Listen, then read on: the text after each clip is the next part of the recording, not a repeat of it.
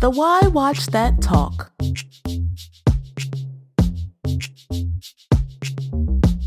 Well, go ahead and button your pants and zip them back up.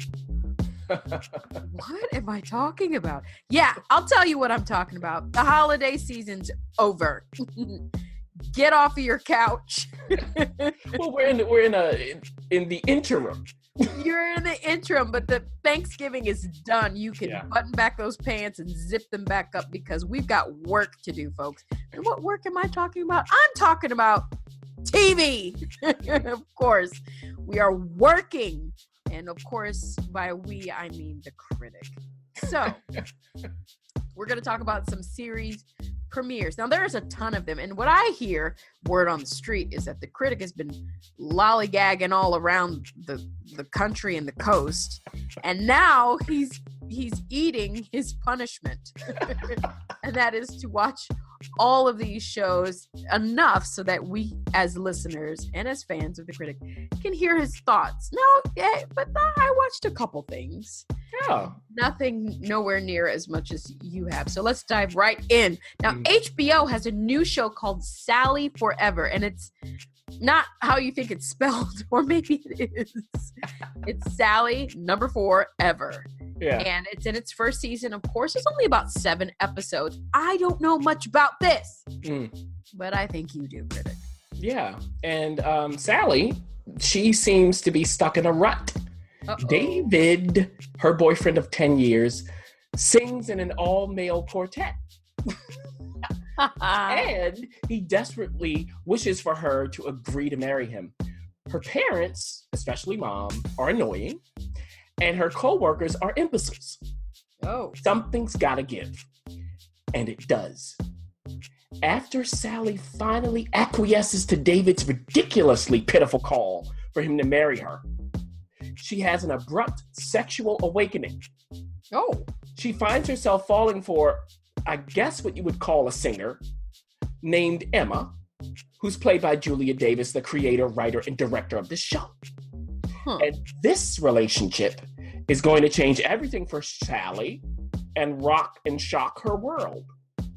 Now, this show's humor is generated by Katherine Shepard as Sally, who reacts rather reasonably to absolutely ridiculous everyday circumstances. For instance, when your coworkers always say inappropriate things, do you call them out?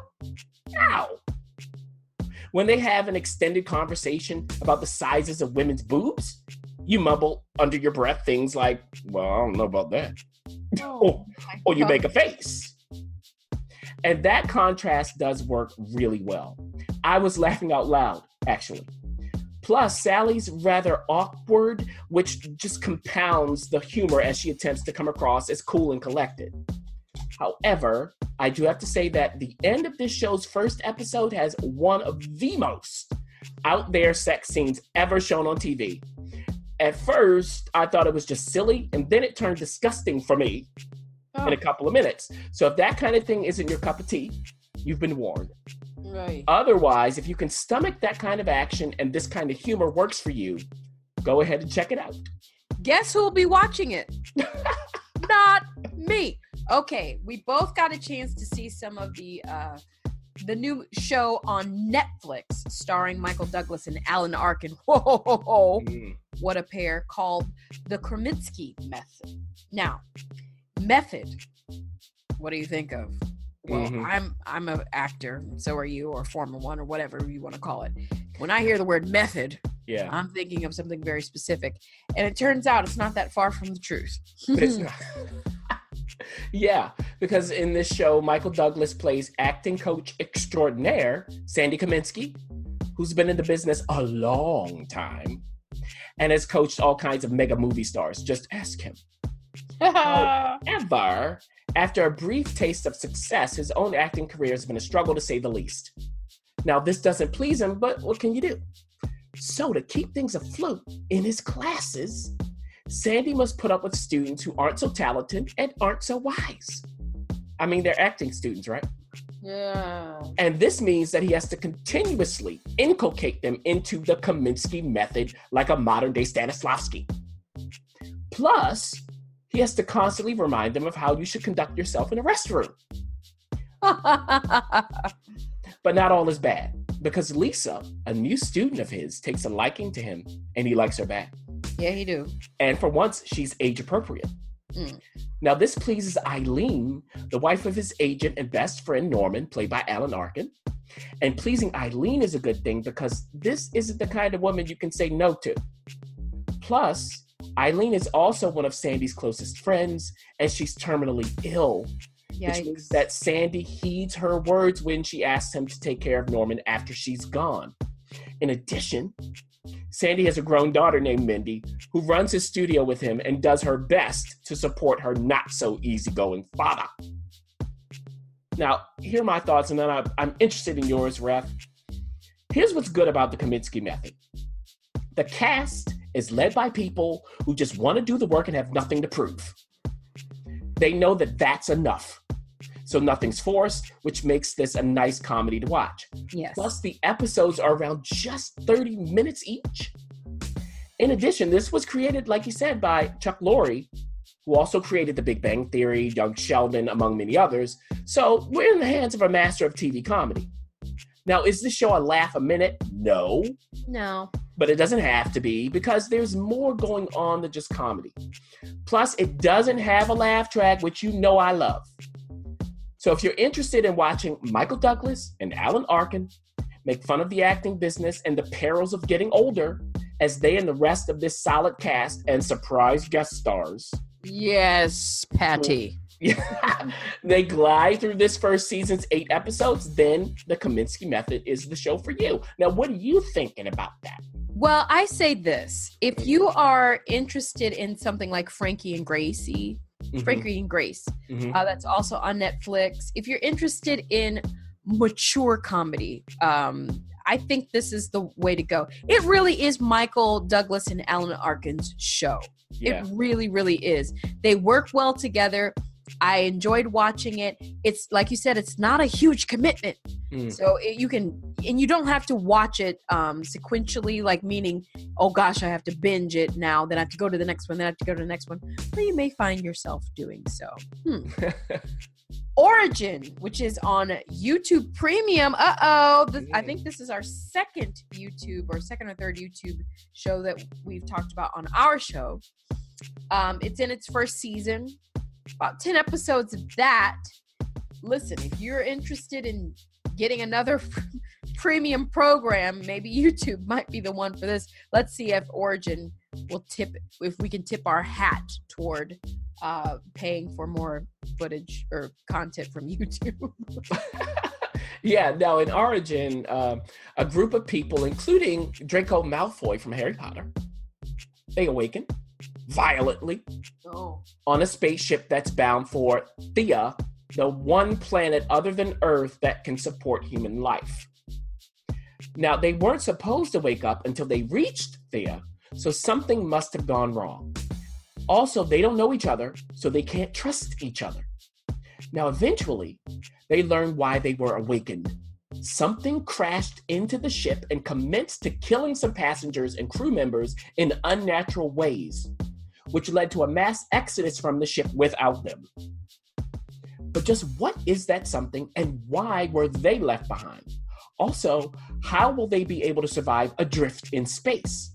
Is there a way for them to get out of this mess and onto Theia in one piece? And just what kind of people, outside of scientists and the like, would voluntarily leave Earth to colonize a new planet anyway? What are they hiding? Sounds like Passengers. Doesn't it?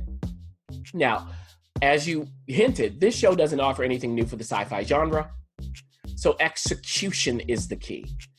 But the execution here is mediocre. Case in point, the convention of revealing a different character's backstory in each episode isn't the best fit here, because the interesting part is what's going to happen, not what happened before they boarded the ship.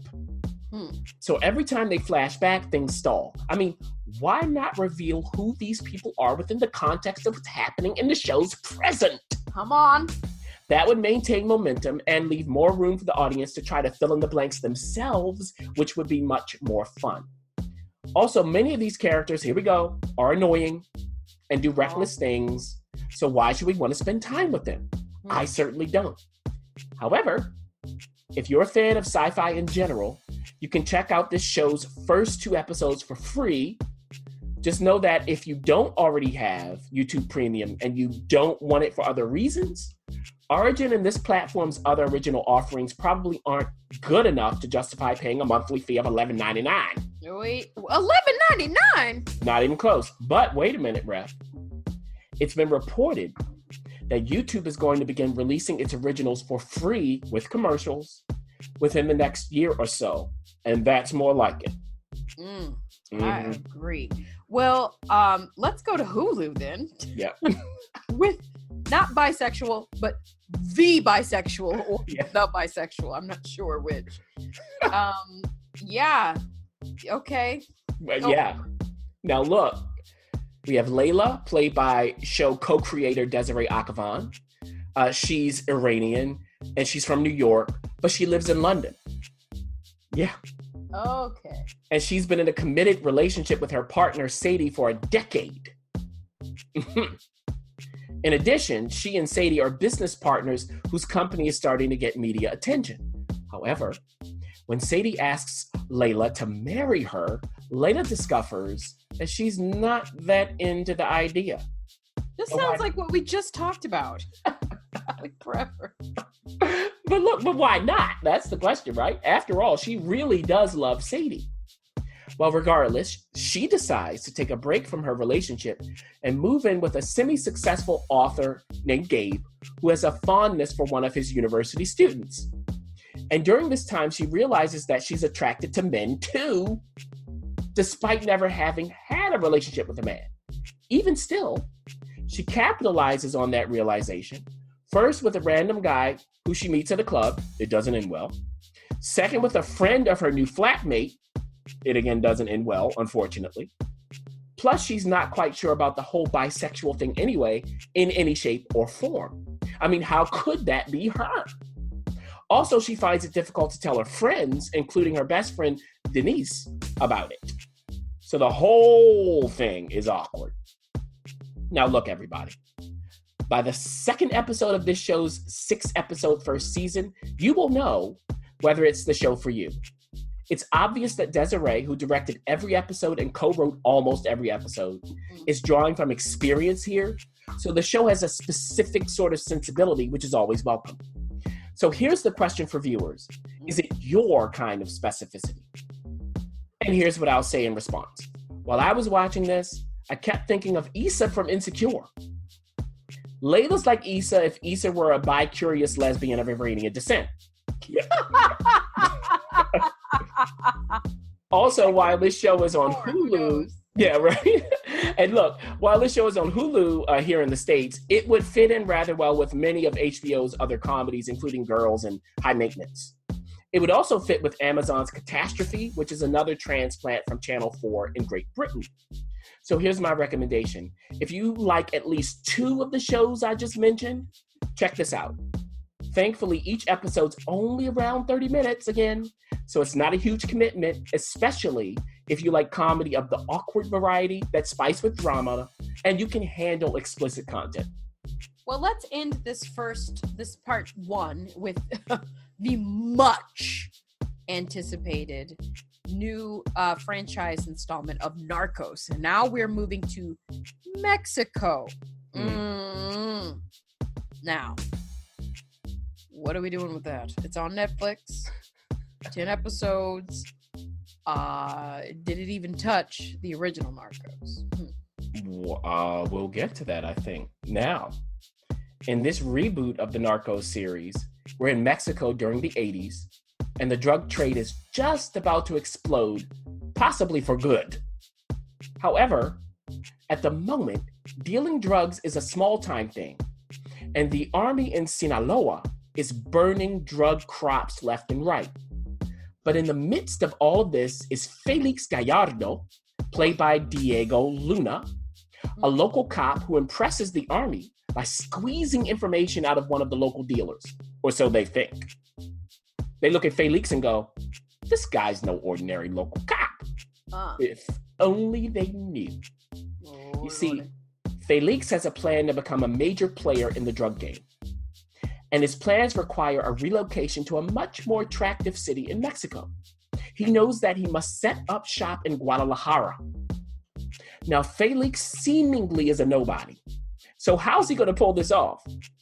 Well, he has just the right kind of smarts, and he has unexpected leverage. Plus, he has a young family to provide for, so he's not lacking for motivation or emotional support. However, what Felix doesn't know is that the nascent Drug Enforcement Administration has an agent who's motivated to make a name for himself as well. Aye, aye. His name is Kiki Camarena, played by Michael Peña. Oh, yes. Yeah, and he arrives at the DEA's Guadalajara bureau just as Felix arrives in the city. Now, just like Felix, Kiki is also underestimated. But Kiki's familiarity with Guadalajara, his grandmother's from there, along with his keen observation skills, fearlessness, and desire to support his young family, make him someone to pay attention to. So, of course, Felix and Kiki are on a crash course toward each other, but exactly how is that going to play out? Plus, along the way, just how far will each of them rise? It doesn't look good whether you understand the history of the drug trade or not. Now look, while Narcos is now focused on a new story, it hasn't lost its strengths. It's still filmed and acted well. Plus, it does a good job of giving you important information as clearly as possible without seeming like a bland history lesson. The other thing that's good about this iteration of the series is that they found just the right pace, not too fast and not too slow. So it feels like you're in lockstep with the characters. And as a result, if you watch the original Narcos, you have every reason to continue watching. However, if you didn't watch the original and you're interested, you actually can start at the beginning, or you can start with this show if the original didn't quite click. In this reboot, there isn't a figure quite like Pablo Escobar to command almost all of the attention. But that's a good thing, because I found Escobar's story unnecessarily drawn out in the original show. Its saving grace was Wagner Moura as Pablo, along with the other actors. And it switched to a focus on the Cali cartel in its final season. So as long as this version of the show avoids drawing things out too much, all will be well. Ooh, you heard it here, folks. Now we're going to end it here, but we're not finished. If you stay tuned later on this week, we'll talk a little bit more about series premieres, and we promise that the critic is going to give us his top choice.